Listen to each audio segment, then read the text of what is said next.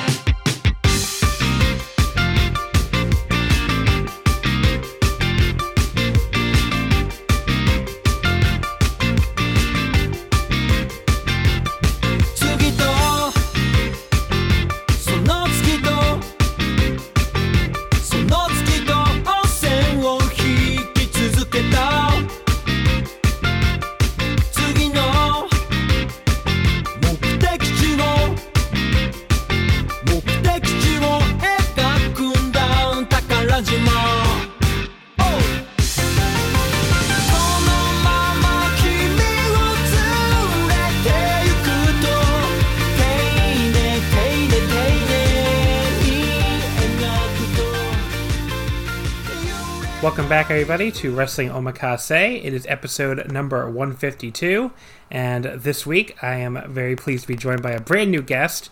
Hello, Sylvie. Hi, happy to be here. Happy to talk about some dudes slapping the crap out of each other. Yeah, that really was the theme this week, I think. Yeah, but you asked for a taste of what the wrestling that I'm into, and that involves a lot of dudes hitting each other. Yeah. We'll talk about Shibata in a bit. It's fine. You get it. He's all over this episode, so for sure. As he should be. Yeah, but definitely. I think you and I mean, one of the things I guess I've noticed over the years, I think you and I have a lot of the same favorite wrestlers, so yeah, at least with New Japan, because I know you branch out more, but I'm kind of more just a New Japan viewer. I can't really I watch some Stardom World now and then as well, but I can't really keep up with more than one promotion at a time. But yeah, I know we're both the big Naito stans on my timeline. Yeah. And then Shibata, and you're a big Ishii fan as well, right? I'm probably not as big as you, but okay. I do. Yeah, yeah. But Hiromu, because he's my dad. But we both love Hiromu. Yeah. But yeah, so I think we like a lot of the same wrestlers, and so I think that kind of worked out for this week's picks. It also is an all New Japan episode, which we haven't had one yet since we started. So very normie. You're welcome. Very normie, but I was so worried about being the most normie person on here. I was debating whether or not I couldn't I was trying to find I think I'm gonna fucking fuck up his name now and expose myself as okay, no, I've got it. I had it right. I shouldn't have second guessed myself. There was that Masashi Takeda death match that got really big buzz last year that I really liked. I can't remember who he was wrestling though, so I couldn't find it for this. That would have been me trying a little harder to be cool, but I decided not to. It's I'm sure this will probably do better numbers than some of the episodes that had all these indie dudes no one's ever heard of, so it works out. Before we get into, I guess, the matches and everything else going on, I wanted to quickly plug the Wrestling Omakase Patreon. I'll try to keep it short since I've been doing it every week for a month now, but it's a great time to sign up. If you're listening to this on Monday the 29th when it's going up, don't sign up, because you'll get charged $5, and then you'll get charged $5 again 2 days later. So wait until Wednesday. Wait until July 1st. You'll pay your $5. You'll get access to everything we did in June, which is, we did 9 episodes covering every Okada Tanahashi match in order. We're more than halfway done with that, so that'll continue into July. But if you weren't signed up in June, you get access to all those episodes, the moment you sign up. We did 2 full exclusive 5-match episodes of Omakase with Rich Cage from the Voice of Wrestling flagship, and with Alan Cunahan, Alan for Al from the PW Torch. Those are both up there just for patrons. And again, if you sign up, you'll get those. We did a New Japan Cup pick'em. We did 2 episodes of Anime Omakase. The second one just went up on. I forget how much you watch anime. I think you watch a decent amount. Right? I'm also like, I have a weird taste in anime. Okay. I consider myself kind of a weeb, but I don't watch enough anime to really actually pass the smell test. Have you ever seen the show Sakamoto Desuka? Haven't you heard of Sakamoto? No, I haven't. Okay, so that's the second thing we covered. It just went up a few days ago, which was fun. It's like a kind of like this. It's like a high school comedy type of show. So yeah, okay, very fun show. So my girlfriend Nicole and I, we talk about that show. We break it all down for you and discuss which episodes are worth watching and which ones aren't worth watching. So if you need to get through 12 episodes even faster, that might be a good way to do it. So we have those 2 Anime Omakases up there, and then July we'll have even more content. We'll finish up the Okada Tanahashi series. We'll start another series covering every match in order.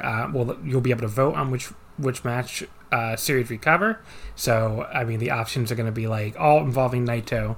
It'll be either Naito Ishii, Naito Okada, Naito Tanahashi, or Naito Ibushi. So if you're a patron, you'll be able to vote, and then you'll get to follow that along with us, which should be fun. Oh, yeah. I'm kind of hoping people pick Naito Ishii. I really want to watch those matches again. Those two have such good chemistry. Yeah. It's nuts. I would also be fine with Naito Tanahashi too, but yeah. The people will decide. So we'll see. Exactly. But yeah, so if you're a patron, you'll get to vote on that during July. We'll have 2 more 5 matches episodes, which seems like a good time to point out that if you're listening to this now and you love these 5 matches episodes, this is going to be the last one on the free feed for a while.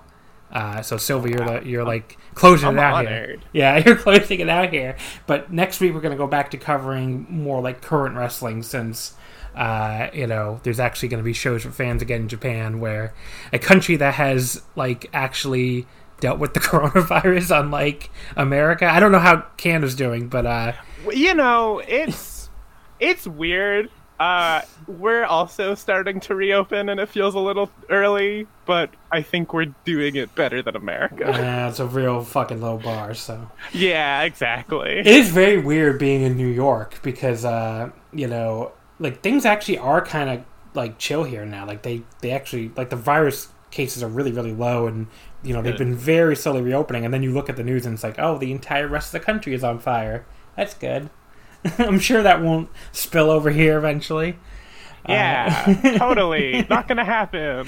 But yeah, so I interrupted my page on my own Patreon plug. But yeah, so if you like the 5 matches episode, starting next week on the free feed, we're gonna be covering more 2020 stuff. So the 5 matches episodes will continue, but they'll be on the Patreon. So if you like these episodes, sign up on July 1st. You'll get at least 2 of them during July, exclusive to the Patreon. So it's patreon.com/wrestling omakase. $5 a month. You get all that good stuff.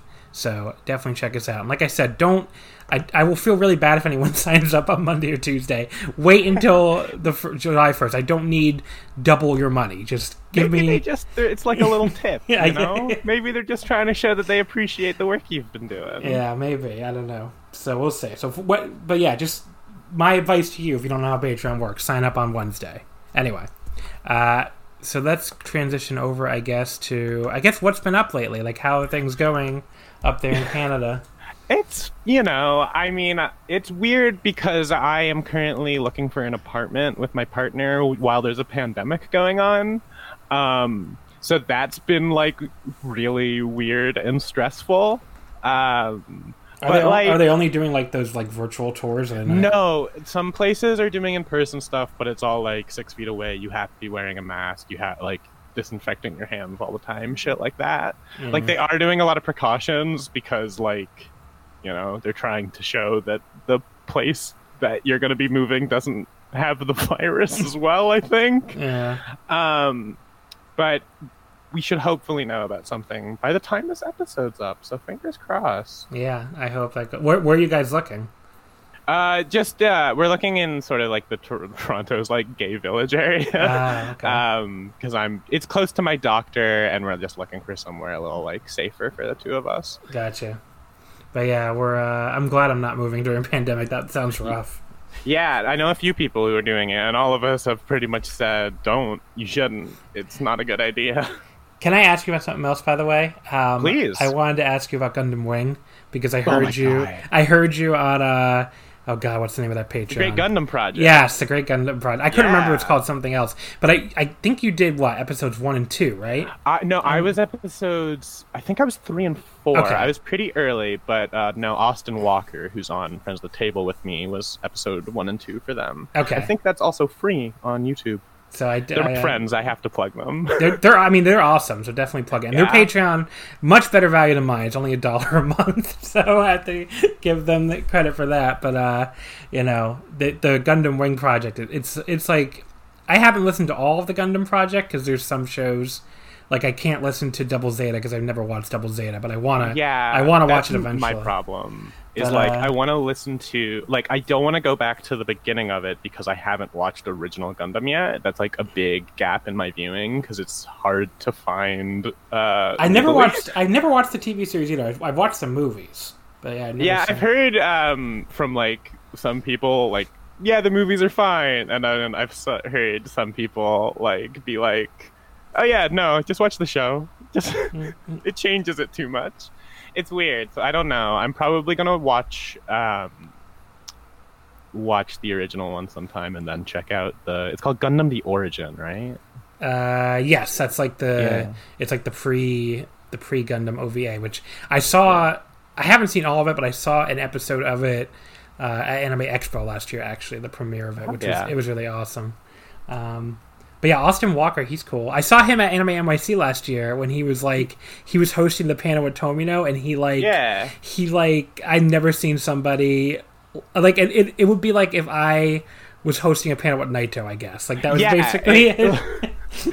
Just someone who knows their shit really well. But also is almost looks like they're gonna faint because big fan for sure. Yeah. So it was very. I don't know if "cute's" the right word, but it was. I really hope you can host a panel with Naito someday. Just awesome. Really quick, I want to just put that into the air for you. I got to host a panel at Anime Boston with the director of Gundam Wing, which is kind of cool. But yeah, and he was very, very nice. So I think that's my biggest celebrity panel I've ever hosted at a con. Yeah, never. I've only done tiny bits on panels. I've never done an actual panel. I've done mostly lots of fan panels, but then 1 year Anime Boston, they were running very low on I guess people to help out with the guest panels, so they just started asking random fan panelists if they could help, and I don't know how I got that Gundam Wing gig, but it was pretty good. Fucking why not though? Good for you. Yeah, it was good. But yeah, Gundam Wing's awesome. I don't know why people love it. People really, there's some people out there that really hate it, and I don't really get it. I think I have theories on that. I think one is it's because the dub is so silly, and people kind of just remember that from I love the dub though. I love the dub, but it is very silly, and I feel like that's most people's memory of it. That was mine of it for a while. Yeah, and also, when a series tends to be liked more by the girl members of a fan base, for some reason the general attitude towards that series tends to go down. It's weird how that happens. But yeah. Basically, what I'm saying is I feel like, at least to me, some of the Gundam fans I knew in high school, they thought it was a little too gay, which is not a problem. That's the best part of it. I kind of agree. I think that's probably a large part of it. And the hate for Relina has always been kind of, I don't know, very... Yeah, there's always been some weirdness there, especially because she is a really fun character. She gets actual character development, which lots of women and lots of mech shows don't really get. So I don't know. Yeah. I don't know why. I mean, I don't know why that she has to be so she.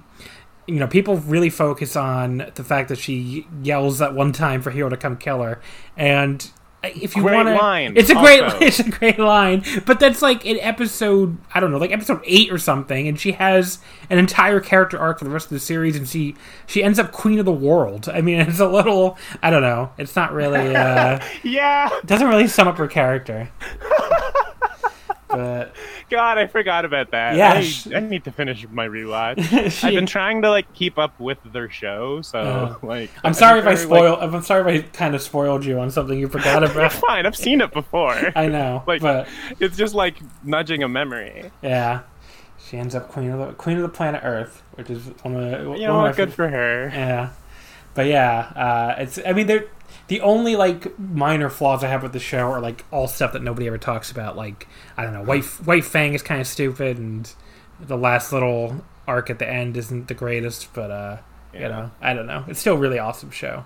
And it's one of those shows that, like, really, I don't know. I mean, I'm probably very biased towards because I probably wouldn't be a fan of any of this stuff without it, but, you know, it's, I think it deserves the popularity it gets. But yeah, and I'm hoping that like there is sort of I feel like, I don't know, it probably is just the echo chamber of my Twitter timeline, but I do feel like the positive reactions to that show are sort of increasing as time goes on. I think people are reevaluating it and stuff, so yeah. But you know what show does not deserve to be reevaluated positively is Gundam Seed.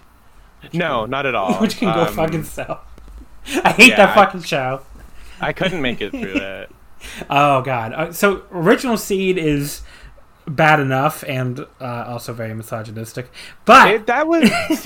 sorry, I just want to make sure. Seed was the one where they were trying to do the, like, team of 5 pilots again thing. No, that's Double O. That's Double O, okay, yeah. Double O is great. I get those two mixed up a lot. Double O is great. I love Double O. I mean, the second season is not anywhere near as good as the first, but it's good. Seed is the one where it's basically just a remake of the original, and I don't know, except with like more teen drama thrown in, and the Flay character is very problematic, honestly. But yeah, I mean, it's just a. I mean, Original Seed is a bad show that like I think some people really like, and then Seed Destiny, the sequel, is like honestly maybe the worst anime I've ever seen. It's really like it's so bad it makes Seed worse in hindsight, kind of. So like Seed Destiny is really awful. That's rough. Yeah, I mean, I have finished a lot of shows that I didn't like, and I could not finish Seed Destiny because it's just so it is so awful. But okay, well, I'm gonna skip that one then. Yeah, don't watch either Seed if you've never seen Original Seed either. It's pretty terrible. But that's why I'm kind of looking forward to when the Gundam Project people get up to that one. I will listen to them without watching that show again. I just want to hear what they think of it, and I am definitely not. You know what? I am actually very curious to know what they think of some of the later era Gundam stuff, because it's sometimes it hits and sometimes it really, really, really misses. Yeah, so I'm not gonna try to watch along with them on that one. They can have fun. they're getting my $1 a month to sacrifice themselves by watching Seed. God. But anyway, so let's get into these wrestling matches. First of all, Tomohiro Ishii versus Katsuyori Shibata from New Japan Pro Wrestling on August 4th, 2013 in the 2013 G1 Climax. This is your first pick, and I usually tell people to introduce the match and why you picked it, but this is kind of is famous. Yeah, it's a real needs no introduction match. The reason I can say why I picked it, at least, and it's like, this is just the condensed, this is like what I like from wrestling. It is basically that Big E video of him talking about wanting to wrestle Goldberg, the two slabs of meat slapping together. But it's also like one of the first New Japan matches I ever saw. This is like the second or third New Japan match I saw. The first one was an Ibushi versus Shinsuke match, I think from the same tournament. Yeah, 2013. And which was also really good, but I wanted to be like happy about my New Japan nostalgia, so I kept Shinsuke out of my picks. Because it's too sad to think about. We've covered him a lot on this show, so it's not. I bet. Yeah, it's he used to be great. He used to be awesome. But this is also like, when I was like trying to figure out a way to like describe this, because I was like trying to think of like a quick, easy way to sort of sum up the appeal of this match, and this entire match is a guitar solo. That definitely works, that metaphor. Like pretty much like this is the one where right from the beginning they just leap at each other and start knocking the shit out of each other, and it is like you could just put like the Devil May Cry 5 soundtrack underneath this or something. Like this feels like two men trying to murder each other, which is a very cliche thing to say about like Japanese wrestling, I find, because they chop louder tends to be the reason why people say that. But with this one, Shibata's literally got, like, towards the end, Ishii in a chokehold, and Ishii's like spitting up just like nondescript, just like weird phlegm while this guy's choking the life out of him. It's like almost scary at times, and that's what I love about it. Well, it's what I love about Shibata too, and like I said, we'll probably talk about him a lot today. Yeah. But this like I immediately just fucking like got these guys. You talked about the motherfuckers. You talked about the start of the match, and like the greatest part to me is like they look like they're in an Olympic track and field race or something. Like they're both leaned over and they're getting ready. They're waiting for the gun. And then the bell rings. They just fucking charge right at each other. And the crowd just goes completely crazy. It does so much for it because it like from the fucking get-go, the entire crowd is just like vibrating with this energy when they see how these guys are. And it like they just managed to kind of keep that consistent throughout this. It is very short, which I'm glad. Yeah. And I think because of that, it doesn't really feel like they like lose them at any point. You know, I mean, I don't think it's an overstatement to say that's the best start of a wrestling match ever. I think it's just so great. Probably. Yeah. But yeah, I mean, they just beat the fucking piss out of each other. At one point early on, Shibata, like, he boots Ishii down with, like, the running big boot, and then just, like, kicks him like he's a horse as he's falling the mat. Oh my god. There is so much just, like, Shibata... The shit that he does to Ishii with his feet in this match is so violent. Yeah. I... Like, every time one of these guys got into the corner, I basically had to brace for impact because someone was going to get either, like, a really hard lariat or a, like, boot to the face. Yeah. Or, I think... No, I don't remember. So I had to watch this on the New Japan app because it's the only thing I have it on other than my computer, and my bedroom is way too hot to spend 5 hours watching wrestling in. No, it wasn't 5 hours. That's way too...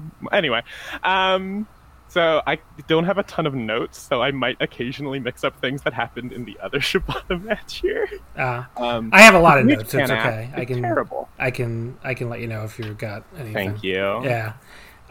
There's a really famous scene early on where like Ishii, he like keeps screaming in Shibata's face while Shibata is like elbowing the shit out of him, and like as he's going, he's basically like the movie monster that won't die, and he just keeps screaming and screaming, and then finally he slumps down to the corner, which like by the time Shibata is not the heel here, but like no, he is being so brutal in this corner that the crowd actually starts booing him, which I'm like. I think that is actually kind of one of the cool things about this match is that like the response to it becomes so organic because the story is just a fight. Like you said, like the audience just reacts because Shibata's being so violent. Yeah. And I don't know. I like that. I've recently, as I've become more jaded with wrestling, I realized that I like it more when they tell the story by hitting each other as opposed to doing big faces at the camera. Yeah. And Shibata was the master at that, and I miss him. The faces at the camera wrestling, aka NXT. The Gargano special. The Gargano special. I was honestly thinking of Omega, if I'm being honest, but that might be a little too mean. That is another face of the camera wrestler. Although, I will be fair, I have not seen a Kenny Omega match in like 6 fucking months, so he could be doing UWFI for all I know at this point. Like, so yeah. I can't tell you what he's doing. I think it seems more like watered down PWG tag matches from what I can tell. Yeah. But again, I'm mostly just going off gifs. Yeah. AEW fans, please don't bully me online. Those people, the AEW fans, do not listen to the show. Don't worry. Good, because they've heard me bury them enough, probably.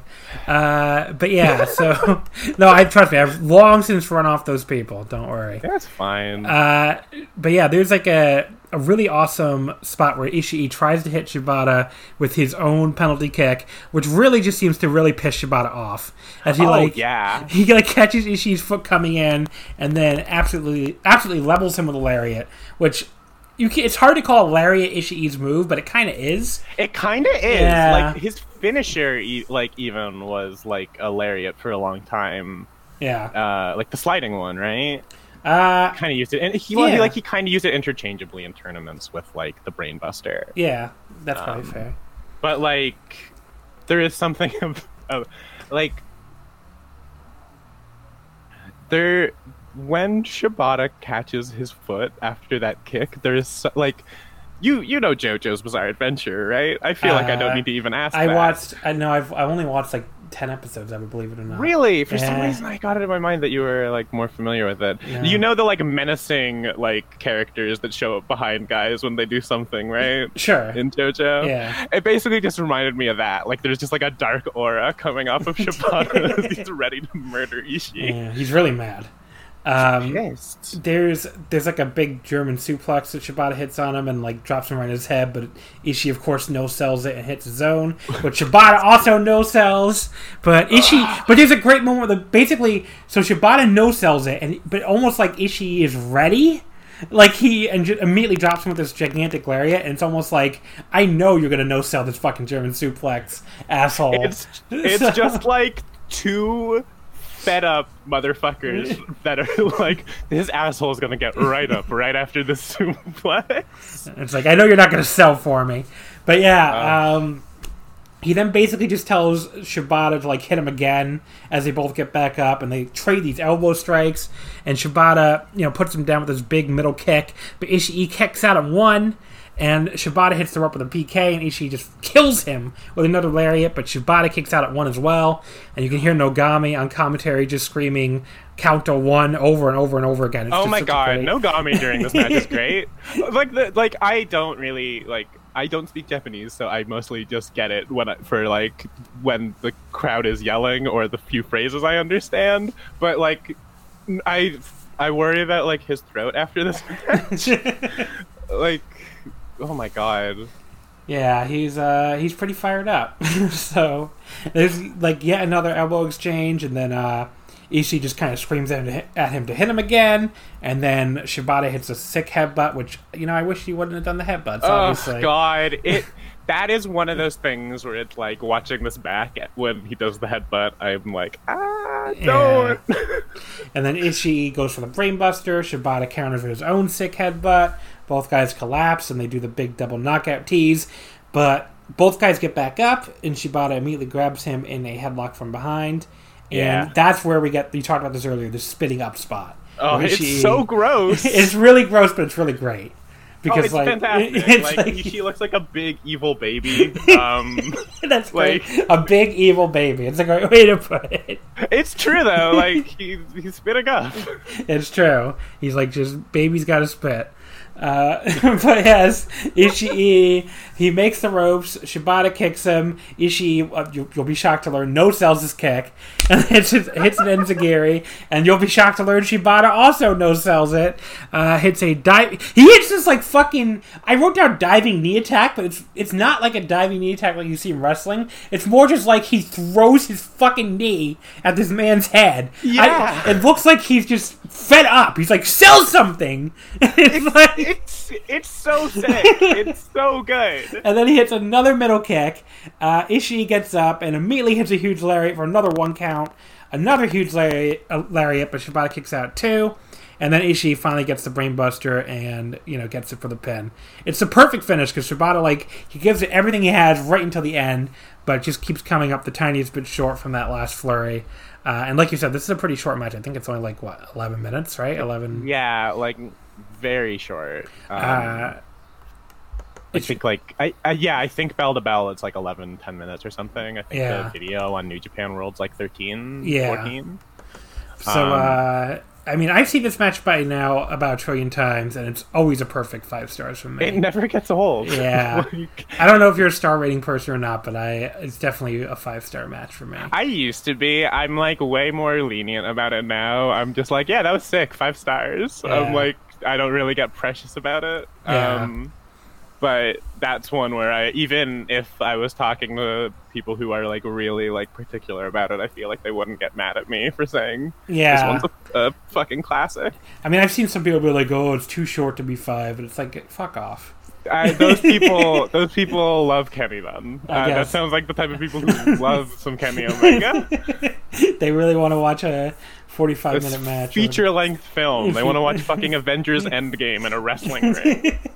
But yes, for 2 guys just beating the absolute shit out of each other and having the big, mean, tough guy match, this is the masterpiece of the genre. I don't know. Yeah, no, it's incredible. I totally forgot, by the way, until I scrolled down that our next match is Kenny Omega.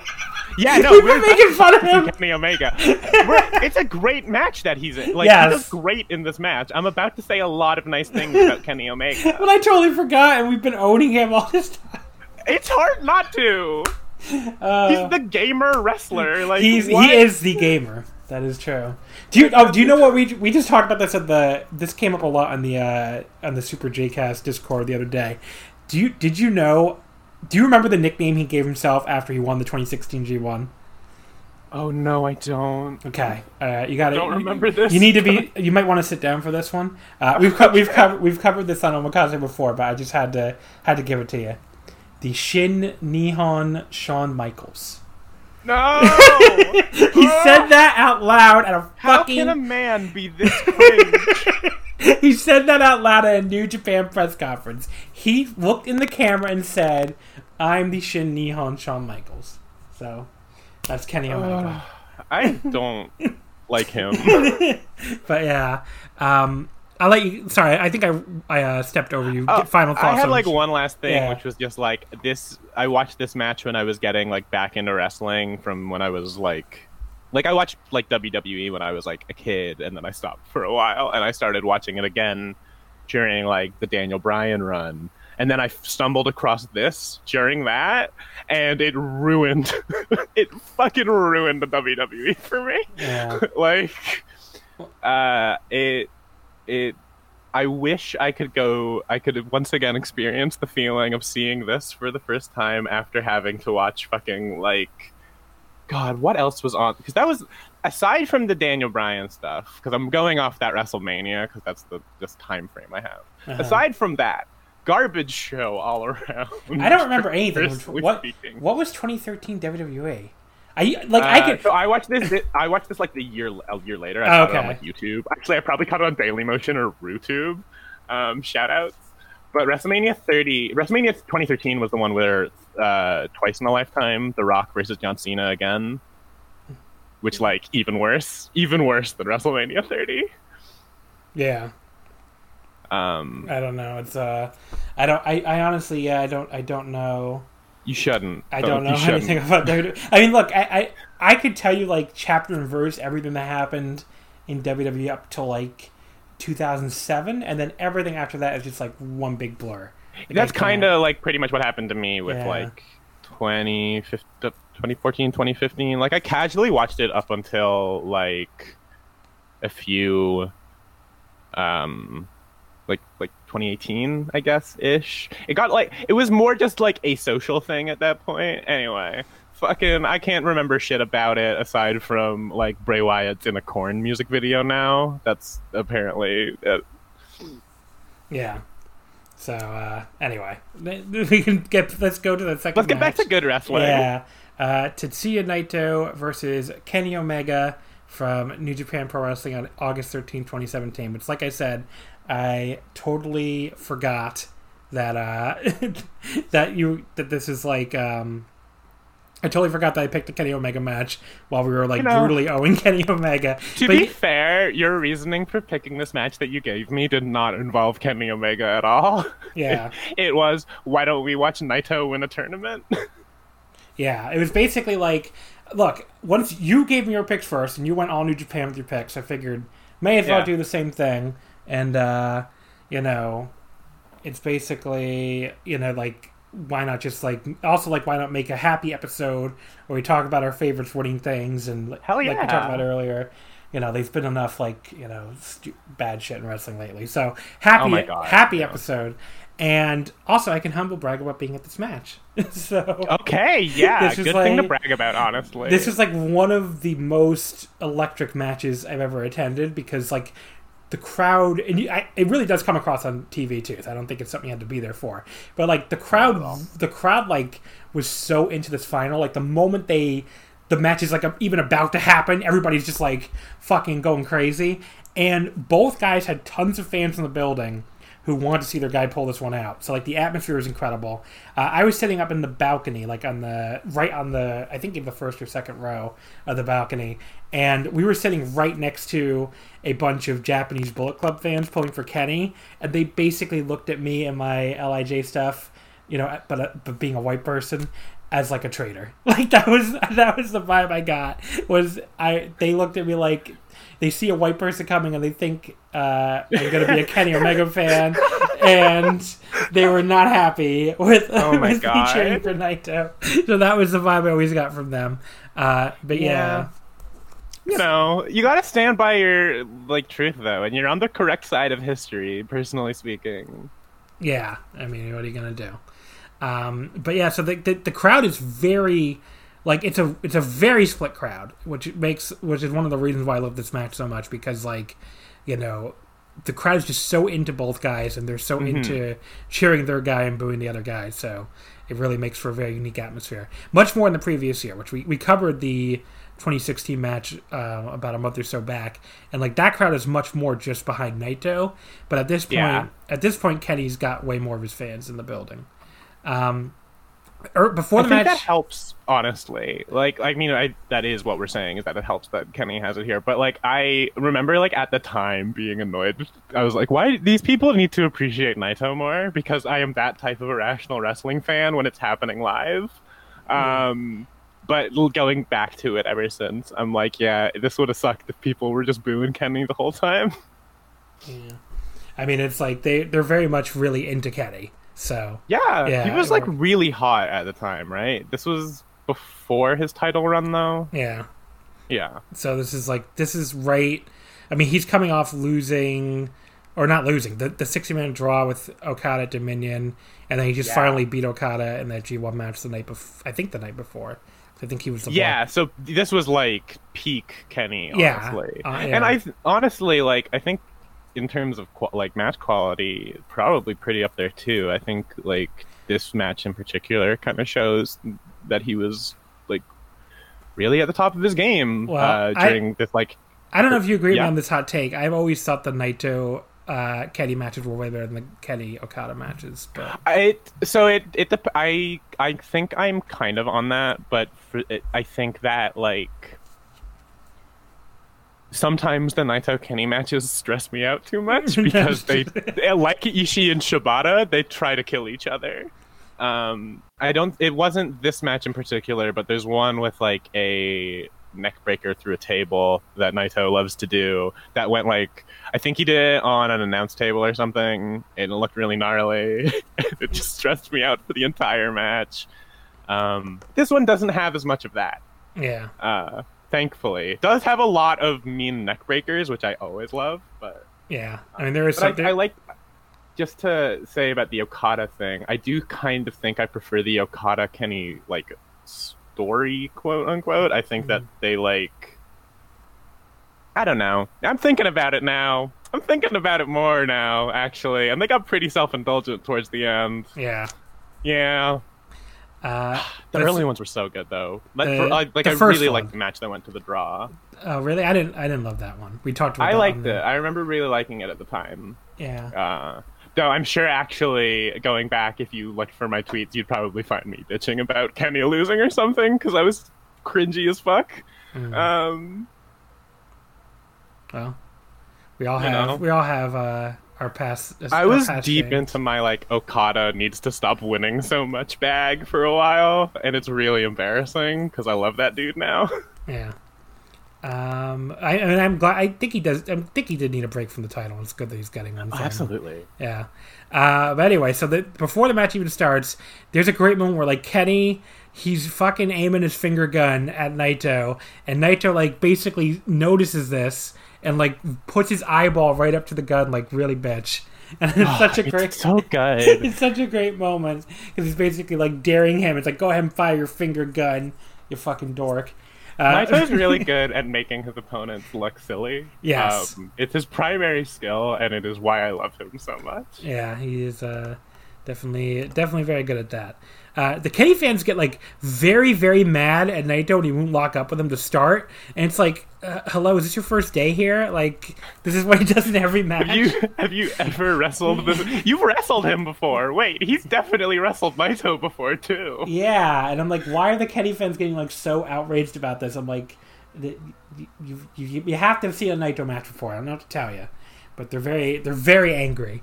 And then Kenny does the same thing back to him, which then gets the Naito fans to boo Kenny. And it's like, really good. Well, that's good, but, like, now I kind of feel like my fellow Naito fans are being a little hypocritical here. Like, come on, we have to stand up for anyone's right to not lock up. I don't know. I agree. I agree that we as a people need to respect the right to not lock up. I agree. However, I do think Kenny looked really funny after he did it, because I think right after he does the eye taunt, and it looks like the way he's contorting his face is so weird. Oh yeah, he looks like the biggest dork of all time. Like that's my exact note here. It says Kenny rips off Naito's eye pose and manages to look like the biggest dork of all time in the process. So makes a very Kenny face, and people have seen Kenny Omega know what I'm talking about. There's a cool little exchange where Naito like uses Kenny's own momentum against him to toss him out of the ring by his hair, and then does like the Tranquilo fake out dive, which Kenny really flinches for, like over the top flinches, like puts his arms up like, this man is about to dive on me. And it's like, again, buddy, you've wrestled this man before, like what are you doing? But yeah, they both end up on the floor where Kenny hits a young Japanese woman in the front row with a gate, it looks like, and apologizes, so good for him. And then he hits Naito with a moonsault after he leaps onto the railing. They end up on the apron, and then Naito hits this like really nice sweep kick from inside the ring, and these two brutal neck breakers, like you just brought up the neck breakers. Like there's so much like vitriol and like all the neck breakers in this match. It's really good.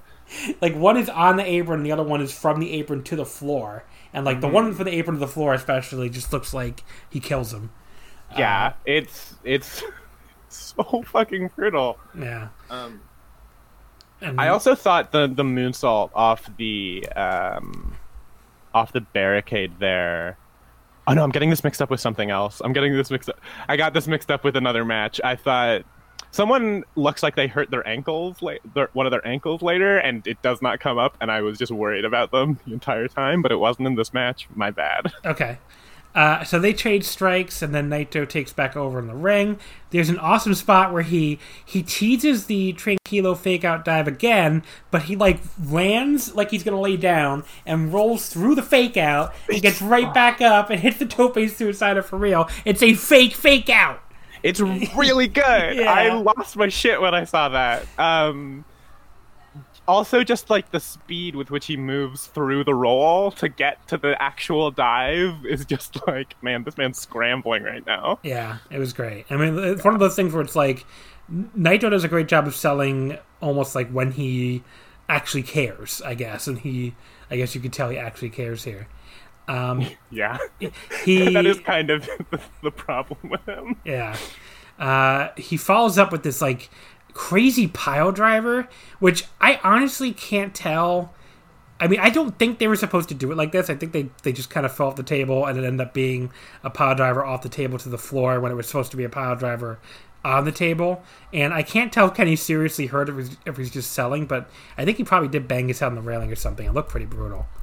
So. Yeah, I wouldn't be shocked. There's, again, like I said, these guys are, like, they're very ambitious with what they want to do when they wrestle each other, especially with this sort of spot. And, like, it always ends in something that I find very, like, I'm very into, both just, like, from an aesthetics perspective and also from a wrestling storytelling perspective. Like, oh, these guys are murdering each other. The classic story of wrestling you'll find. But, like, I'm kind of glad Kenny left New Japan so Naito doesn't die in a match with him sometime. Yeah, I mean, it definitely they felt enable each other. It definitely felt like that was the direction we were going. So, you know. Back in the ring, Naito hits a German suplex hold for 2. He gets the combination cabron in the corner. I can't speak Spanish, I'm sorry.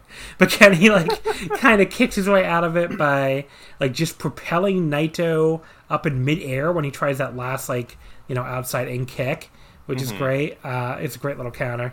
And then the Kenny fans try to fire him up with the dorky Terminator clapping. Which, you know, I never not hated. And then it kind of works, though, because he takes control with chops and a running backbreaker, and the Naito fans come back with their own big chant, and it, you know, really does feel like we're at a fucking football game or something, you know? It's really good. Yeah. It is one of those, like... one of the reasons why I got into New Japan was because the crowd, when it's like this, is so sick, and like I think that is like not a thing that's uncommon in other promotions. Like the crowd can really enhance it for people, but it is my specific style of like crescendo building, and this match is really good at it. Just like everything about the presentation is really good. I managed to watch this match with Don Callis on commentary and not notice. Because everything else was so good. Yeah. So, like, I don't know what else I can say. I watched the Japanese. I definitely watched the Japanese. I should have done that. Yeah. I should have.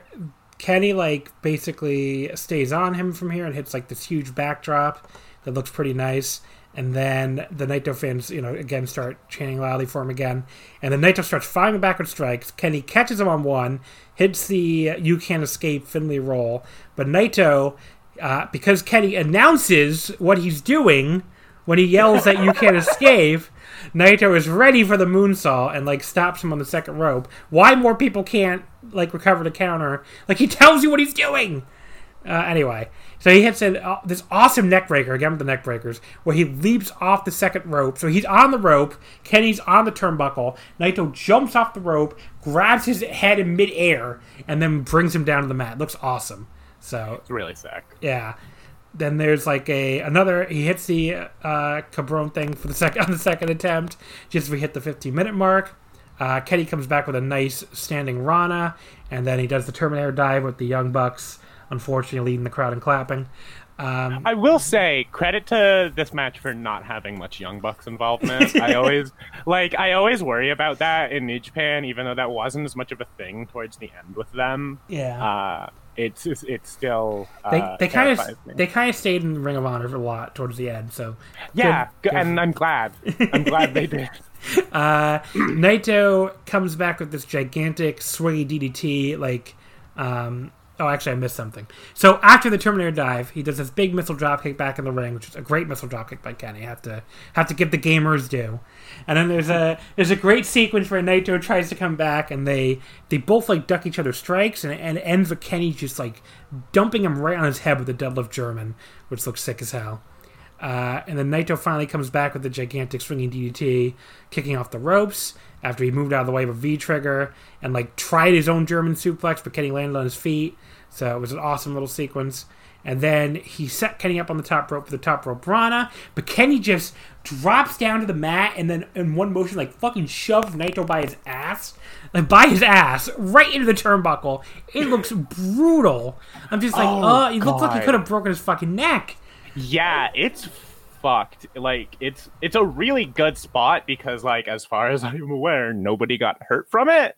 But, like, it's another fucking stressful thing that these two men are doing to each other. I mean, it's a pretty sick spot. I'm moving my microphone over because can you hear this music outside? These people are very loud. No, I can't hear it. Well, that's good. So hopefully it's not coming. Hopefully it's not coming in. Yeah. But if it is, we got background music. We got background music. So Naito. So where am I now? Okay, so he just pushed his ass into the turnbuckle. That's right. And then Kenny follows it up with a snap half Nelson suplex, and then the V trigger. But Naito kicks out just as we get the 20-minute call. Kenny tries to hit a powerbomb on Naito, but Naito turns it into a snap DDT in midair, which looks amazing. Really great spot, honestly. And then Kenny, he fights his way out of Naito's first attempt at Gloria, so Naito hits his awesome Enziguri, which I wish he would do that more nowadays. Maybe he just can't, maybe his knee can't, do it the leap anymore, but his Enzuigiris are awesome. Hits this huge diving forearm, which is another movie doesn't do as much anymore, which Kenny takes this enormous bump for, and then Naito does hit Gloria, which Kenny, of course, lands right on his neck for, but then Kenny counters the Destino into the reverse Gonzo bomb, where he just drops Naito right on his fucking neck again, and it's these two men have a death wish. They do, but I would be lying if I didn't think it was sick as hell. Yeah. It looked fucking gnarly. But it was a really cool spot. Naito, I'm sorry for enjoying watching you die. Then we got a really infamous spot. So Kenny and Naito are up on the top rope, and Kenny just very quickly DDTs Naito's fucking face into the post. Now I can tell you, in the building, we all thought this was a fuck up, and they just slipped and nearly died, which is why it gets very little reaction. We could not tell that it was actually something they were intending to do. Yeah, when watching it back on tape, I'm 90% sure they did hit the move exactly as they intended. They're idiots. Yeah. They're complete morons for doing this fucking move, but they intended to do this move.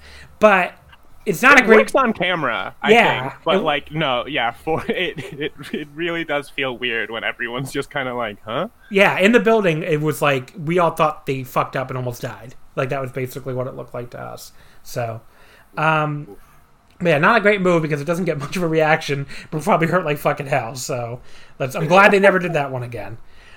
Kenny then tries to follow up with a powerbomb at the top, but Naito turns it into a Rana in midair, and that looked cool as hell. One of the best mid-air Rana counters probably of all time. It was just such a cool counter.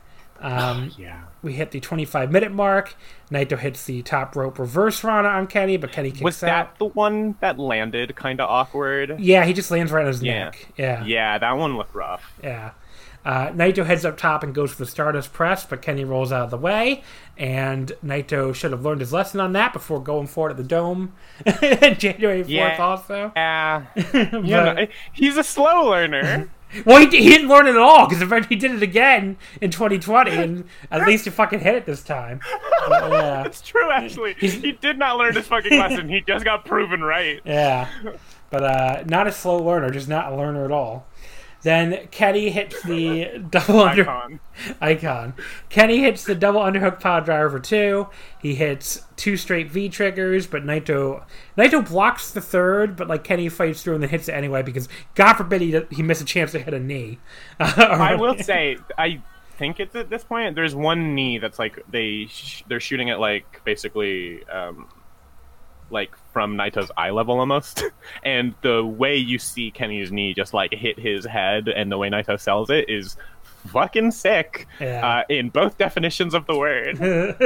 And then Kenny hits a deadlift Dr. Bomb for a really, really close near fall, and the crowd is absolutely losing their shit now with a gigantic Naito chant.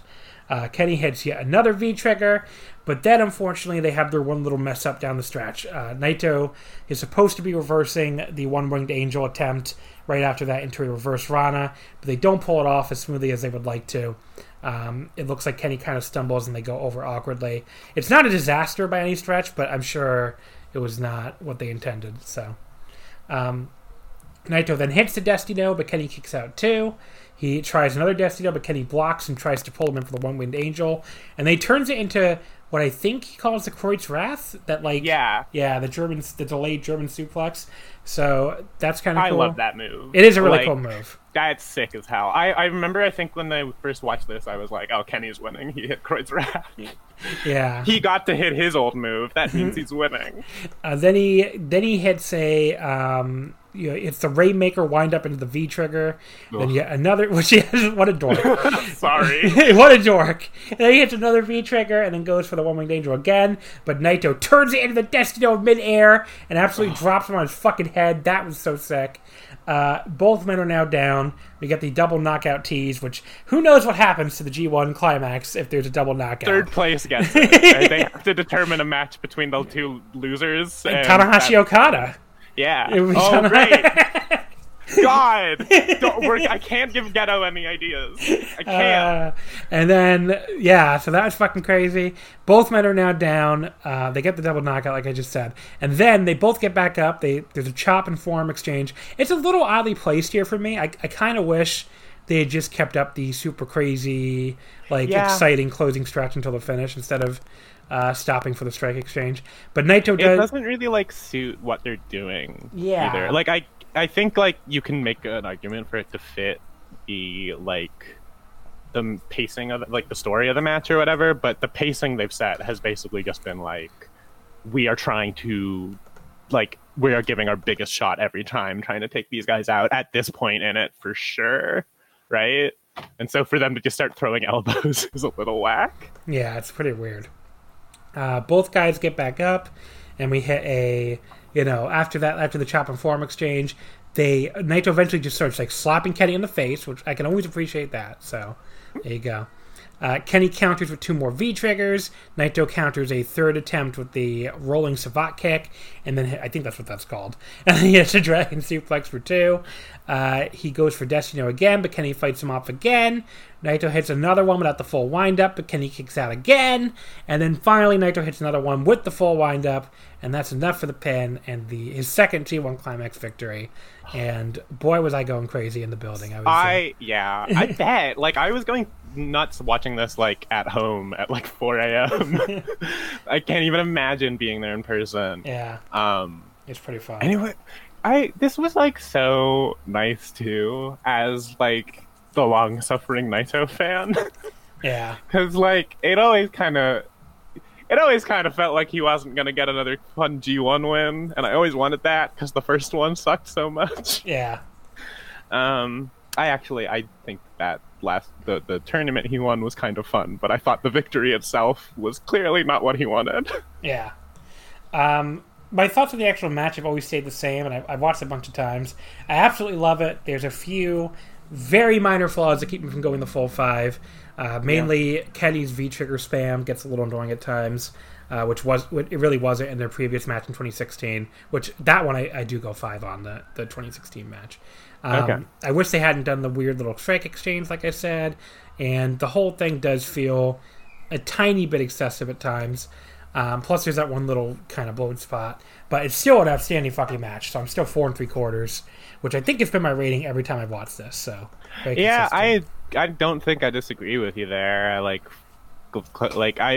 personally, I say, I'm very loose with my 5s. I might give this one a 5 or a 4. I don't know. I'm kind of waffling in between now, keeping them on their toes.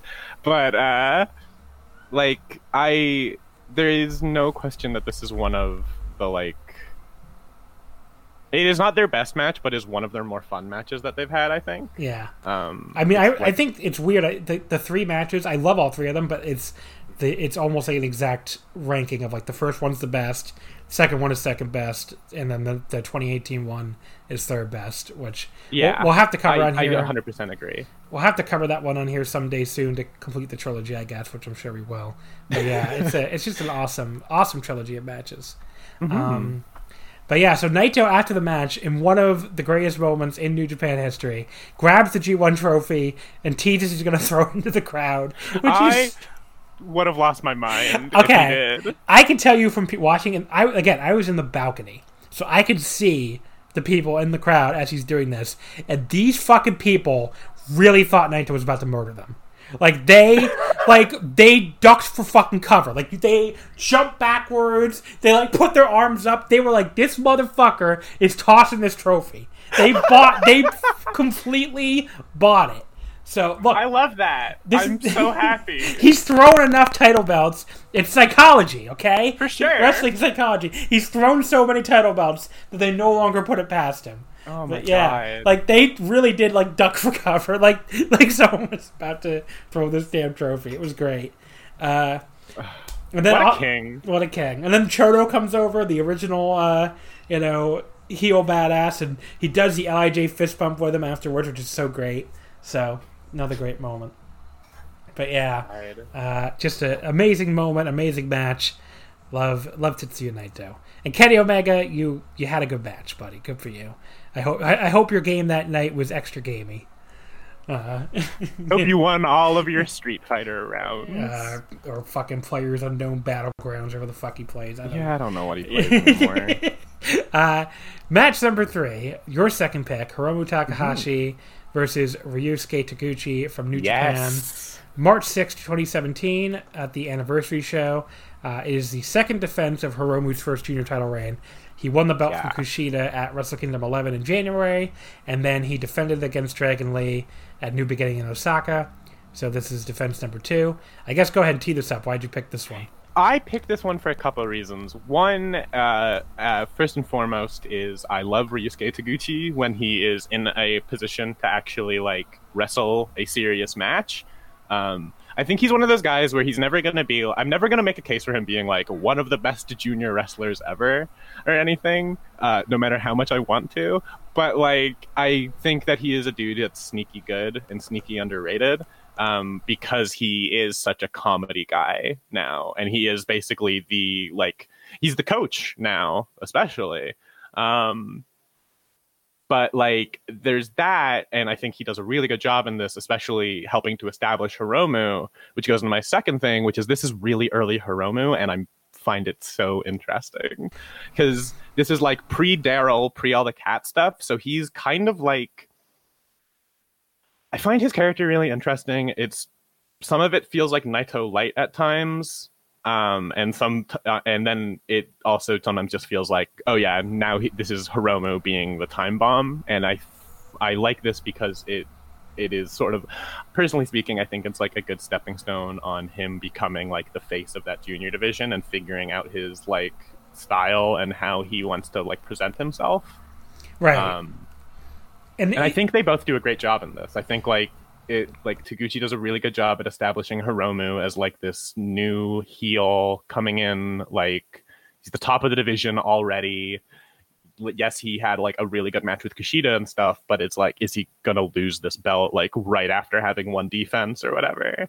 And they give him like Taguchi, who's like a reliable guy, and they get this really fun, like really enjoyable match out of it. And it's just something I've always, like, this is like a comfort food match for me, you know? Right. I like what you point out about Hiromu's character. It's really funny seeing him now. You know, this is only 3 years ago, but, like, he looks so different here. And it's, like, a much more heelish Hiromu who's, like, you know, as he's making his entrance, he's doing, like, this cocky, like, half strut that he doesn't really do at all now. And it's just much more, like, he's still a weirdo, but he's, like, a cocky weirdo as opposed to the more wacky weirdo of today, I guess, is the best way I can put it. He feels much more, like, dangerous on purpose. Right. As opposed to, like, reckless, which is what Hiromu's vibe is now when he's doing his, like, high-risk stuff. At least that's how I look at it. Right. And I think it's fun to, like, it is one of those things where it's, like, I love watching, like, any dude when they come back from excursion, like, early on. Like, remember El Desperado when he came out and gave Kota Ibushi flowers? No one else does but me. But it's, like, it is nice to sort of figure out like what stuff they kept for those characters and what stuff they like immediately grow out of. And with Hiromu, like, I feel like his wrestling didn't need to change that much. It was just his mannerisms. Does that make sense? Yeah, it does make sense. I mean, he basically had to just like, go from being super cocky to being super wacky. So yeah. Taguchi comes out like wearing sunglasses, a Taguchi Japan rally towel, and a Samurai Japan baseball rally towel. Oh, good. It's like, what a legend. King. They start out with like Taguchi trying to get a takedown and trying to get the ankle hold, and that's basically the theme of the entire match. But Hiromu avoids him and rolls out of the ring. Taguchi baits him with his jacket, which is kind of funny. Like, he's just like... really good. He's like, come get your damn jacket. And like almost gets the ankle lock. And we do like a lot of running around. And Hiromu hits Taguchi with his own hip attack. And, just kind of feels like a dick move. It's like, hitting with butts is his thing. Like, come on, let him have this. Come on. He tries... And Hiromu would understand how that feels when Will Ospreay started doing the cat stuff. That's true. Hiromu then tries the sunset flip powerbomb to the floor from the apron, but Taguchi blocks it with his ass. Like, such a great. It's really good. Okay, Taguchi. I'm gonna talk about Taguchi's ass really quick. Okay. The reason why I love Taguchi's ass as a weapon is because Taguchi does not have an ass. This man has the boniest ass in the world, and that's why it hurts when he hits you with it. Indeed. It is like being stabbed by two very blunt weapons. Those are each of his butt cheeks, by the way, the two blunt weapons. Wow. You know what? I don't blame Hiromu for not being able to do the sunset flip. That I wouldn't be able to if something crashed into me with that velocity. Yeah, I mean, it would be a deadly weapon.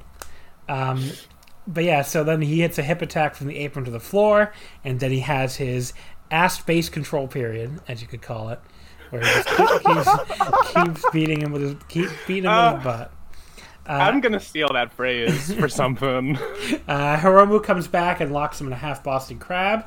Taguchi's selling here is honestly a little over the top, but that's Taguchi in general. I gotta make sure the people in the cheap seats can see it. He's very he is a very much a pantomime wrestler, but that's part of why I like him, is because I say earlier, I don't like guys who make faces, but I like Taguchi because he makes faces with his whole body. You know what I mean? Yeah. And Taguchi comes back with even more hip attacks. He tries the ankle hold again. Hiromu quickly crawls to the ropes, and then he finally does get the ankle lock, but it just kind of... Hiromu rolls his way out of it to escape, and it's this big pop-up powerbomb, which is a cool spot. Yeah. They end up on the second rope where Hiromu hits that... I don't know what the hell it's called. Do you know what it's called? But that weird, powerbomb-looking, but also, leg Rana thing he hits out of the corner. God. I'm so bad with move names, so I don't know this one. Yeah, I don't. It's I don't have it. It's awesome. That's what it is. It is very thick. I've seen him hit the move smoother than he did here, but it's still, even when it's not perfect, it still looks pretty sick. We suddenly end up in a surprisingly fiery slap exchange, which it almost... all of a sudden, this almost seems like they're fucking channeling Shibata Ishii out of nowhere. Yeah. They start slapping each other. Taguchi wins the slap exchange and starts kicking away him in the corner and slap at him more. It's quite the crazy turn of events. It's did I just switch matches? I don't understand. There's some really good moments of Taguchi just sort of turning it on in here. That's one of them, I think, particularly. There's some good stuff with when he's trying to get the ankle lock on and trying to grapple with Hiromu. I find that he's really good at that too. Yeah. And then also he does his ass shenanigans to balance it out. What else do you want? Indeed.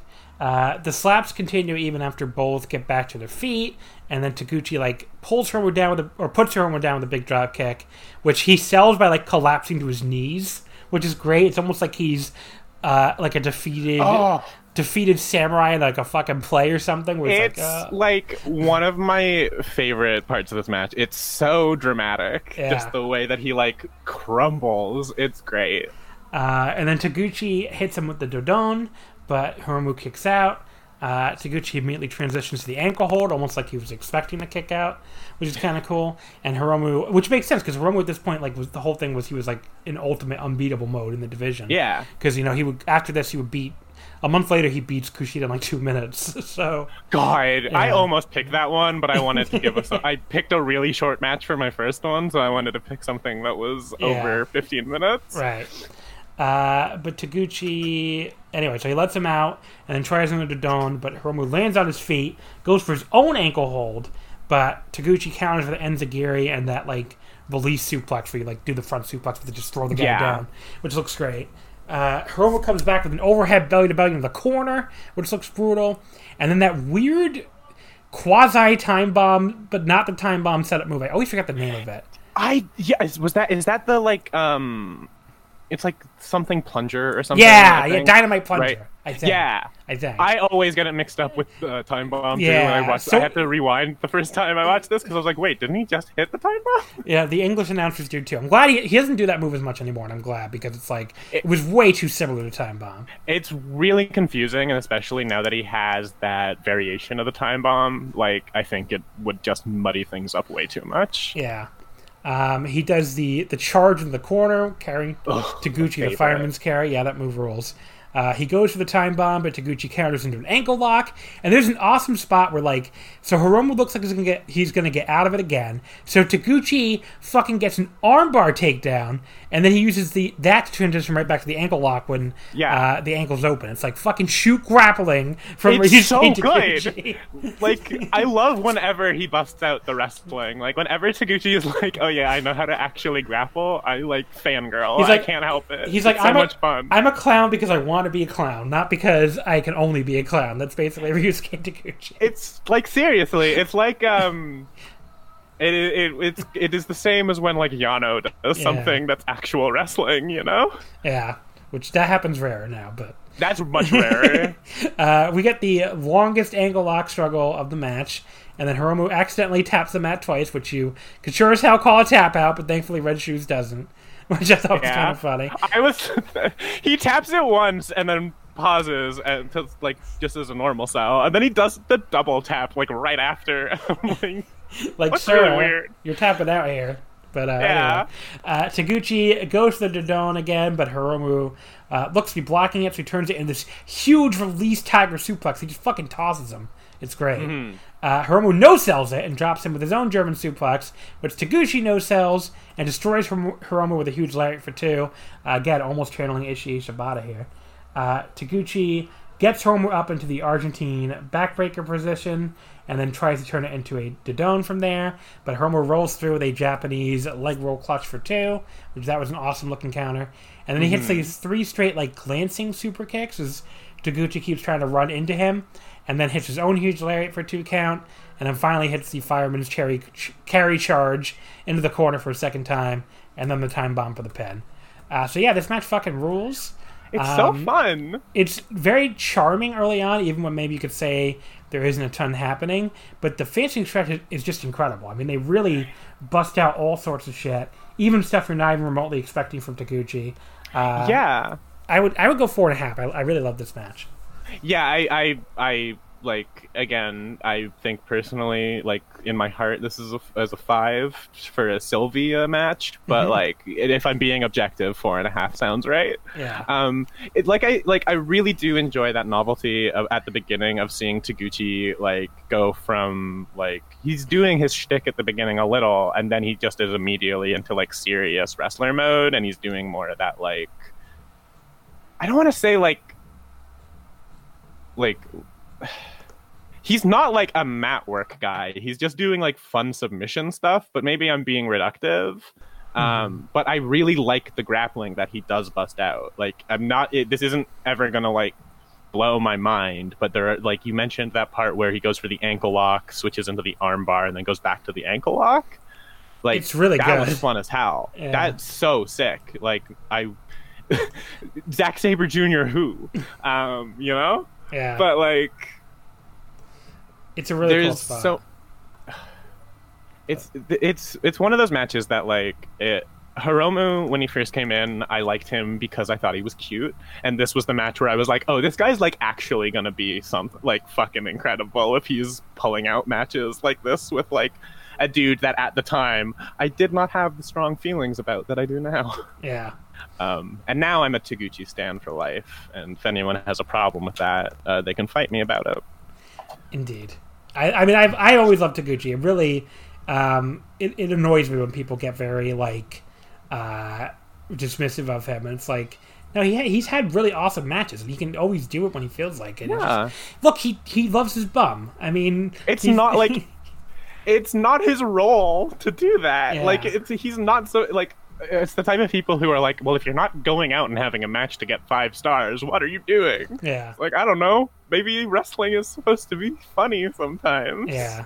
I don't know. People get very mad at Taguchi. I don't really get it. But anyway, Taguchi's awesome. He showed it again here.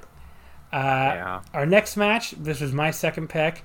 Tetsuya Naito versus Hiroki Goto from New Japan on March 12, 2016. I just figured, why not watch Naito win another tournament?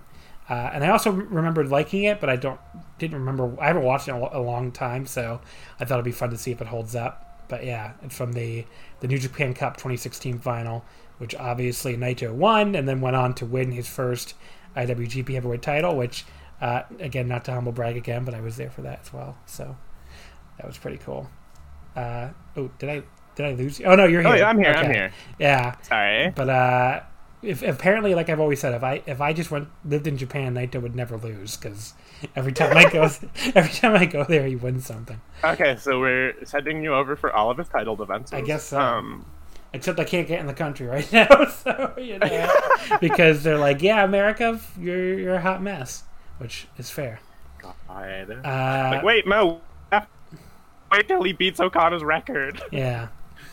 But yeah, so this is the match starts with like Goto controlling Naito early on after the initial stall session, which he goes to the chin lock a little too fast for my liking, so that's not great.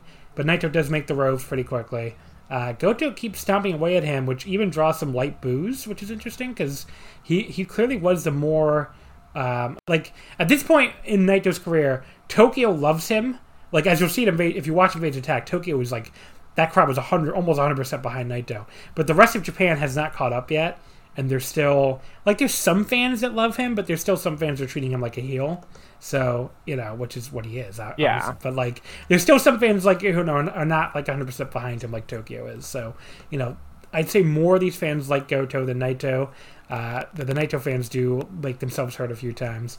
But yeah, it's just a little... Like, Goto getting booed here is a little rare for the match. Naito... Yeah, because Goto was just coming off of losing at New Beginning, right? Yes, and we'll talk about what happens at the end of this match. That Goto getting cheered would become a rare thing for a while, unfortunately. I don't know how you feel about Goto. I love Goto. I have mixed feelings about Goto. It is really hard for me to take him seriously at this point. Well, that's definitely true. Like, he's kind of a goofball to me, and that is kind of leaked into his old matches too. Because I just remember, like, being, like, on Twitter with people at this time being like, well, yeah, Goto chokes. That's what he does.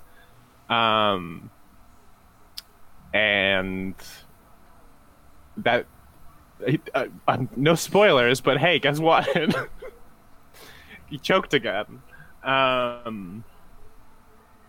I do like him, though. Like, I think the thing with Goto is I've always liked him more as an undercard guy. I've always liked him more in, like, those Never matches and, like, the IC title stuff, too, which, like, is very, like, shitty wrestling fan armchair booking, whatever. But I find that he tends to excel in those spots as opposed to when he's trying to do these, like, longer main event matches, Yeah, that's very fair. Yeah. What I would say about Goto is I think it almost like the booking sometimes. People I think make too much of the booking, and it's like, well, he's never going to be. I mean, maybe he could still get like the Nakanishi reign, like the gold watch reign. I think that's still on the card. Oh my still God. on the table for him. But I don't know. If he did, he'll hold it for like a month, if he ever gets it. Yeah, and I wouldn't, like, hate that. I do like Goto, and I did want him to win that belt at one point before, like, this all sort of happened. Yeah, well, I mean, we'll talk about the post-match, which is a big deal. But yeah, so... Anyway. Naito comes back and, like, chokes him in the corner with his boot and works him over. Nothing really interesting happens early on in this match. It's certainly a slow start. But things finally pick up a bit when Goto... He takes out Naito with this huge lariat, which Naito takes a great flip bump for. And that's pretty much the unofficial, like, starting point of the match getting good. He follows up with the running Savate kick into the corner, and then a backdrop for 2, and the crowd also finally wakes up there, and there's a big Goto chant, although the Naito fans try to start chanting too. Naito reverses a Goto Irish whip into the corner, hits the Combinacion Cabron, and then he hits a German suplex for 2. There's this long fight on the top rope that's like really dramatic, really good. I mean, the crowd has the crowd like screaming, and it ends with this huge superplex from Goto. But simple stuff, but really good stuff. Yeah, I will say that is something I like about Goto is that sometimes he just gets a lot out of very simple shit. Yeah. And that is always something I can appreciate. He has good physical charisma, which is funny because he doesn't have absolutely. He doesn't have good promo charisma at all, but he has really good physical charisma that really draws you into spots in his matches, and he has a presence about him. Mm-hmm. Absolutely, and that's why I'm always gonna have a soft spot for him, and why I said I wouldn't hate it if he got that 1 month reign, but yeah, I don't know. Some people seem to think there's no chance. I kind of think it will happen, but who knows? I think it'll happen eventually. Yeah, he's still not. I mean, I don't think he's as old as Nakanishi was when he won it. I could be wrong, but. These kids outside are screaming. Anyway, I don't know if you can hear that either. But, I think I might have got a little, but it's fine. I guess nobody has anything to do in this neighborhood right now. So, Goto hits a pair of Usigoroshis on Naito, who does a great job thrashing around like he's trying to avoid them. Which I always love it when wrestlers actually act like they're trying not to get hit by moves instead of just going up for stuff perfectly, which far too many wrestlers do. Which I get it because it's probably safer, but when's that ever going to stop Naito? Yeah, something. Fucking safety does not exist to this man. No, not at all. He tries to follow up with the Shotenkai, but Naito escapes and hits his swinging DDT, kicking off the ropes for leverage. Both men are down. We get a huge dueling chant again. Naito hits an Enzigiri at that huge diving forearm. He puts Goto up top and hits the top rope Rana for another 2 count. He hits Gloria for another really close near fall. He tries to go for Destino, but Goto catches him in midair, gives him another Usigoroshi, a great counter. And then he sets Naito up on the top rope and hits a top rope Usigoroshi, which, that is such a sick move because he's dropping him onto his knee from the top rope. He could break his neck. But, it's fucking brutal. Yeah. Goto tries for the Shotenkai again, but Naito drops down the other side of him. And there's a somewhat awkward moment here, unfortunately, where he catches Goto's leg, where it seems like they get their wires crossed, and there's a pause where no one does anything. So thankfully that it ends correctly, but you definitely have to note that's a problem in the match. Goto hits a huge headbutt, a big middle kick to a kneeling Naito, finally gets the Shotenkai, but Naito kicks out at 2, and that is a great fucking near fall, because they build that Shotenkai up for the entire match to the point where you can totally buy that as a finish, because Naito's escaped it 3 times already, and you can hear the crowd is truly stunned when Naito kicks out. The reaction for Goto hitting it is it's the finish, and the crowd they're so fucking stunned when Naito kicks out. So a perfect near fall, honestly. Yeah, I really appreciated that. The Shotenkai is also just a sick move, and so building up to it in that way, I think does it justice in a weird way. I like when the match sort of makes you believe that you figured out what the ending is going to be, like you said, where it's you could totally believe that, the reason they're building up to the Shotenkai is because he's going to win with that, and then he hits it and he doesn't, and it's sick. I mean, it's just a great near fall because it makes you think it's going to end, which is the entire point of the. Some of these near falls are okay, near falls for the sake of near falls that no one's ever going to think is the finish, but that one, I think, you definitely bought it as a finish, and the crowd sure as hell did. But yeah, and I agree. The Shotenkai, I like it better than the GTR. I don't know if that's a hot take or not. Oh, that shouldn't be a hot take. The GTR's trash. Okay, I'm glad we agree. I don't know if I hate the GTR that much, but I definitely like the Shotenkai better. I like the GTR as a move. I think it's kind of a boring finisher though. Yeah, that's fair. We get interference here as Bushi distracts the ref so Evil can attack Goto. This was during the brief era when LIJ was running in on Naito's matches. It would pretty much come to an end at Dominion, which is kind of funny because it's when Naito loses the title back to Okada the first time he actually tries to fight clean in the LIJ character. You'd think he would go right back to cheating, but I don't think they ever interfere again. I think that's it. So, I guess that it was just a brief little. I wonder if that was them like quickly realizing like the momentum behind this group is such that trying to make them these like cheating all the time heels is a bad idea. Yeah, I mean that's kind of always the vibe I got. Like it just kind of was gonna. I mean that they transitioned very quickly into like the true neutral. So. Mm-hmm. Where like they became new Chaos real quick. Yeah, exactly. I mean they took Chaos's place when Chaos just became the same great taste but with different packaging for the New Japan Army. That's pretty much it. It's so funny that Chaos is still considered a group. Yeah, honestly. I mean they even team with them now. It's like, what is the point? I've ranted about that on the show a million fucking times. There's no, it's very stupid. Anyway. So, after the interference, the interference doesn't take that much away from me because it's very quick and Goto fights them both off. He goes back to Naito and tries in a Shotenkai, but Naito counters in the Destino in midair, which all the midair Destino counters always look awesome, and this one is no. It's like the Destino is one of those moves that is like perfectly made just to counter shit, and that's why I love it so much. Because it's when Naito manages to pull that out of nowhere, I like lose my mind. It's pure serotonin. Yeah, it's always great. They get back up to a kneeling position and start trading elbows. Goto wins that fight, as you probably expect, and he's the big mean striker man. But Naito counters by just slapping him right in the face when they both get back to their feet. He slaps him a second time, but then Goto hits a headbutt. He tries a big lariat, but Naito ducks and hits a dragon suplex. Goto no-sells it and gets right back up. There's a lot of that going around on this episode. But Naito just hits him with the Destino for the pin. I like the really sudden nature of the finish. It almost feels like, Goto had his last little burst when he no-sold the dragon suplex, but that was it. He just was a big, tough guy, but he got caught. Yeah. So it definitely works. This is it's not a classic or anything. The early portion is very slow. I think you have to take off points for that. Also for the weird botch and a couple other spots that don't look as smooth as they could. But as usual for a big New Japan match, the closing stretch really saves it. And the theme of Goto's power versus Naito's speed and technique is always a good one. They almost always have great matches together. Except that one G1 match in 2018. That was not good. I don't even remember it. Yeah. But I agree that they do usually have pretty good matches together. But yeah, this is 4 stars flat for me. Really good match.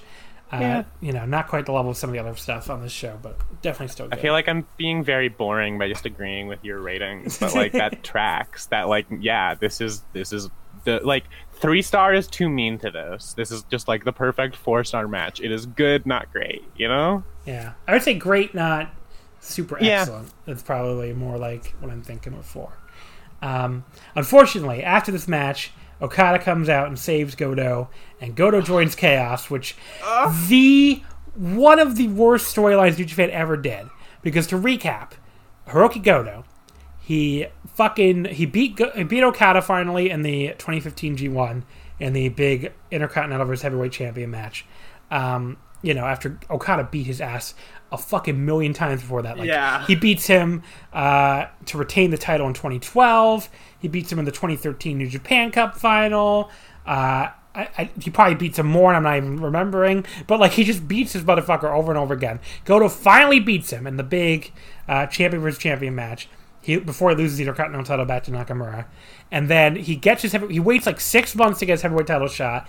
He finally gets it at New Beginning in Osaka. He makes a big deal how he's not going to choke like he always chokes. He fucking goes under the waterfall. He paints himself in kanji, and then he just loses. So, and then after he loses, Okada's like, hey, now that I've made you my bitch again, how about you join Chaos? And then Goto's like, let me think about it. And then here a month later, he loses again in the final of the New Japan Cup. And then he's like, you know what, Okada? I guess I am a big enough loser to be your number 2. Let's shake on it. And this storyline was so stupid that he went from a consistent babyface to the crowds booed him for months after this. It took a long time. He did not change his character that much either. Yeah. No. Let me correct you, okay, Sylvie? Okay, he switched to red pants. That's true. He did. And you know what? As far as Hiroki Goto goes, that's a pretty big change. to me, this always felt like something where they were like, oh yeah, eventually this will be a Shibata versus Goto thing, and it never happened. Well, they did a match finally, I think, at Wrestle Kingdom. Yeah, it took forever to get there, and because I remember they did one at 8, but it was before the turn and everything. I think Goto beat Shibata for the Never title at Wrestle Kingdom 11. Yeah, sure, why not? Yeah, but the point is though, I just think it's like they were like they're still very. They were still very invested in Chaos as a unit. I remember they weren't teaming with the New Japan Army, and they were like, "Oh, well, Nakamura's gone. We need a new number 2." So, I mean, but they had to pick a better way to get there than this, apparently, because like it just made him look like the biggest loser. So, I don't know. Poor Goto. Yeah. They really just like chumped him out with this angle. Killed. This is what killed his credibility for me. Honestly, I think it did for a lot of people. This is probably what did it. But I mean, he doesn't get booed all the time anymore, so I guess that's good. But yeah, he got booed for like 6 months after this, I think. So it was not good. Yeah, that makes sense. The last match we'll be talking about here is Kazuchi Sakuraba versus Katsuyori Shibata from New Japan, July 5th, 2015. This was my pick for the fan vote match. I was a little surprised it won. You would pick Suzuki Nagata from the first Wrestle Kingdom. Both banger matches, I should say. Yeah. I like this match a lot, too. I was not upset that this won. But your match was winning for a long time, and then mine pulled it out in the last 12 hours. So damn. But yeah, so you picking Shibata Ishii though made me think of another shorter Shibata match that I really love. So this is his battle with his ex Laughter 7 tag partner. So they come in as, like I said, Laughter 7, which I guess was the name of Sakuraba's MMA gym, I believe. And they come in back in 2012 as these outsiders. They're fighting against New Japan together, but they eventually drift apart. And it's not like they ever have a big split. It just kind of ends up where Shibata ends up back in the New Japan Army when he makes up with Goto after their feud, and Sakuraba ends up this weird unofficial Chaos member. So he tagged with Shinsuke a lot sometimes. Yeah, right? and Toru Yano. God, I forgot about that duo. Sakuraba Yano team. But yes, he basically ended up in an unofficial Chaos member, and this is still, of course, the era where Chaos was still kind of at odds with the New Japan Army. So it just became a thing where it's of course this showdown was inevitable, and they did spend months building it, if I remember correctly. They were in tag matches against each other for 3 or 4 months before this happened. So it feels like they spent so much time building it. Yeah. By the way, the match before this one, which I noticed when I went on New Japan World to search for it, is I believe the first time Naito ever comes out with the Ingo Bernablis gimmick, which I watched. Oh, damn! Yeah, okay. Match 2 at Dominion. It's him. Very important show. Him and Tomoaki Hama against Bad Luck Fale and Yujiro Takahashi, which I watched it just because I was like, But yeah, they win the match even though Naito's being a complete dickhead to Hanma, which is kind of funny. That's great. Yeah. Fuck Hanma. Yeah. But the match starts with a clinch here, and they end up in the ropes where Shibata slaps Sakuraba across the face instead of giving him a clean break, which is good. That's such a Sakuraba looks so mad about it too. He looks just really insulted that happened. He's like, "We were bros. What happened?" It's really good, yeah. Exactly that vibe. Yeah. And then they trade some block kicks before ending up on the mat briefly. Neither guy can get any kind of advantage, but I love that little mat sequence. It's so good. There's a lot of really good just grappling stuff in this match between these two. There's one specifically that I'm thinking of later that we will definitely touch on, but yeah, it's the sort of mat sequence they do is really fun. Shibata nearly takes Sakuraba's head off with a big kick, but he ducks and rolls to the floor. He baits Shibata out there and then rolls back in. Very old school heel stuff. And catches him with strikes trying to enter the ring. Shibata then fires back with elbows in the corner, but when he runs to the other side for his trademark drop kick, Sakuraba runs over and hits him with a knee to the gut, which some of these knees look brutal, and that's definitely one. The Sakuraba's knee counter is just it is because he's done it. I think he did it to Shinsuke once and got him in the face or something, and it every time he does it, I explode. It's so sick. Yeah. Shibata starts kicking the crap out of Sakuraba after he escapes a guillotine. He gets him back into the corner. He hits the elbows and then goes for the drop kick again. Easy for me to say. He gets it this time, and then he hits the second one for good measure, which he almost never does that. So I was like, wow, he must be pissed at him or something. He then gets really brutal, just like kicking and boot scraping Sakuraba repeatedly while he's down. Just like gets very angry. Sakuraba recovers. They trade slaps, and then he takes back over with the clinch again and knees in the corner. He like rips off. I don't know what he's wearing, like that weird like sock thing. Yeah, it's like an ankle wrap or something. Yeah, I think that's actually what it's called. He like tosses it at him, which I'm like, that's gross. It's really funny. It's gross and like funny. Throwing your socks at someone. Gross and funny. And he keeps kicking him while he's down, but Shibata just like keeps asking for more. So, big mood. And then Shibata tries to get up and charge at Sakuraba, but he gets met with this big counter knee right to the gut, and he rolls to the floor to escape. And then Sakuraba follows him out there with a plancha, which... Okay. This is the thing I got mixed up with the moonsault earlier. I could have sworn that when Sakuraba landed, he like fucked his ankle up, the ankle without the brace on it now, because he like lands really weird on it, and like I don't know, but he's fine. I was just like the entire match I was watching, trying to see like is he hurt, because he landed really weird on that. And I guess not, but I guess he was okay. But it's not exactly what you're expecting here. It's not exactly a shoot style move, so it rules. I like that it's kind of clumsy, because it kind of like emphasizes the fact that this is not like either of these guys' style. Right. And then back in the ring, Sakuraba gets his signature leg hold, but Shibata makes the ropes. Sakuraba quickly follows up with a sleeper, and then he even like jumps onto Shibata's back to make him carry his weight. And then this is like one of the greatest spots of the match. Shibata reaches for the ropes with one hand. Sakuraba pulls the arm away. He reaches for the ropes with the other hand. Sakuraba pulls the other arm away. He turns it into like this like fucking standing surfboard or bow and arrow. It's so cool. It is so cool looking. It is one of those it's one of those visuals that sticks with me, like the way that like from wrestling, the way that they've like sort of like filmed this like weird contortionist hold. Like it's so gnarly. I love it. Speaking of things that or visuals that stick with you, Shibata bites the middle rope for the rope break, which fucking owns. I realized I had started talking before you mentioned that, and I did not want to ruin that for you. It is so great. It's so good. Shibata's the coolest. I miss him so much. Yeah, I do too. He suddenly levels Sakuraba with a lariat, and both guys are down again. Sakuraba then gets Shibata in a triangle, and Shibata looks to be fading, but then he suddenly revives and makes the ropes. Sakuraba stays on him with kicks, and then like catches his strike attempt and turns it into this awesome like judo-style takedown, like using his own momentum against him. And he tries to lock in a Kimura. Shibata quickly makes it to the ropes. He rolls right into it again, and Shibata gets back to his feet and then gets to the ropes again.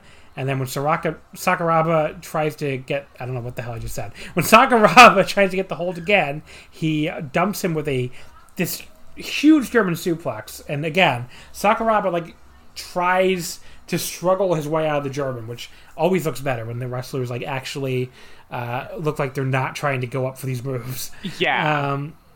But Sakuraba like... So he basically like, I guess like no-sells it and then hits this awesome like short range PK, which is, again, Shibata's move. So it seems almost to piss Shibata off more than anything. And then Shibata picks him up and looks to be trying for go to sleep, but Sakuraba turns it into the choke sleeper again. Shibata does an excellent job selling that he's going out here, but then he fires up, elbows his way out of it. He catches Sakuraba's kick attempt, slaps him right in the face, all in one motion, like a really quick counter slap. It's so great. There is something about the way that Shibata slaps people that's very poetic. Yeah. It's really good.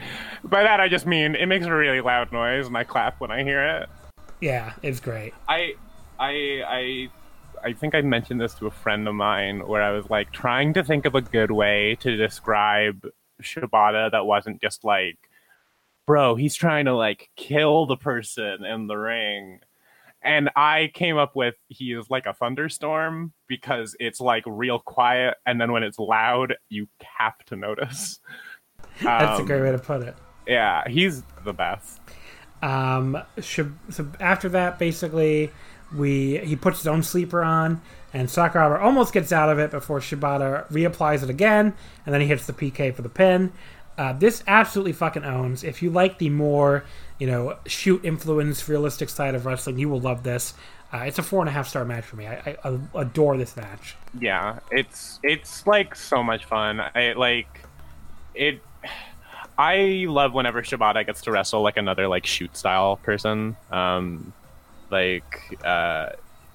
I don't know if I classify Goto as that, but whenever he's had some matches with Goto that sort of slip into that sort of like slapping the shit out of each other style. But this has that like grappling element to it that stuff doesn't get as much, and like they kill it. They just like they knock it out of the park whenever there's like Sakuraba's putting a submission hold on Shibata or anything like that. It just is like sublime. I love it. I love this match. Yeah, it owns. I might go full 5 if I'm being real.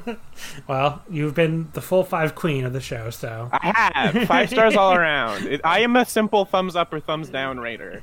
But yeah, it's a great it is a great match, an excellent match. Good pick by me. Good pick. Yeah, very good pick, and good pick by the people who voted. Yes, not that I don't want to see that Suzuki Nagata match too, but that match also fucking slaps. People can just watch it on their own time, though. That is true. Or you should watch that match if you're listening. Yeah. And you haven't seen it. You've probably seen it. Yeah. All right, folks, we can wrap it up here. Sylvie, why don't you plug your many podcasts and projects? Yeah. And stuff? Well, if you wanted to hear me on more podcasts, I'm on Friends of the Table. That's friendsofthetable.net. It's a tabletop role-playing game podcast. We're doing a sci-fi season right now. It's pretty fun. You can just start at the beginning of that season if you want to check it out. It's called Partisan. I should mention that part. I also have a podcast called Emoji Drome, where we review emoji. It's as deranged as it sounds. And yeah, if you want to follow me on Twitter, you can find me at Sylvie Surfer. It's a great handle. Thank you. But that's all my plugs, I think. All right. As always, you can follow us on Twitter at WrestleOmakase. Wrestling, of course, would not fit. Folks, thank you for listening. I want to send a special thank you again to the people who have made the first month of the Patreon a huge success. I greatly appreciate it. It's been more people than I ever thought would sign up for my fucking stupid Patreon. So it's really gratifying, right? Like, we had that experience with Emoji Drome, and it's like, oh, people like our stuff. Yeah. I'm not like... I'm not exactly going to be able to buy a boat with it or anything, but I will say it's probably like double what I expected. So I really appreciate it. Thank you if you're listening to this and you've signed up. If you haven't signed up, it's www.patreon.com/wrestlingomakase. Like I said earlier, wait until July 1st to do it. Just, you don't have to pay me twice. It's totally fine. Just pay the one time, and you'll get access to all the stuff we did this month in June, all the stuff we're going to do in July. If you enjoy these 5 matches episodes, it'll be either the only place to get it in July, or we might do like one on the free feed, but they're not going to be every week anymore. So, what is the free feed going to be? Next week, we're bringing back something I had debated over and over again, whether or not to do it this year, but I kind of want to do it just to see what the results will be. Our third annual mid-year awards, which should be interesting this year, since someone told me it'll be the January and February awards, but there has been other wrestling since February.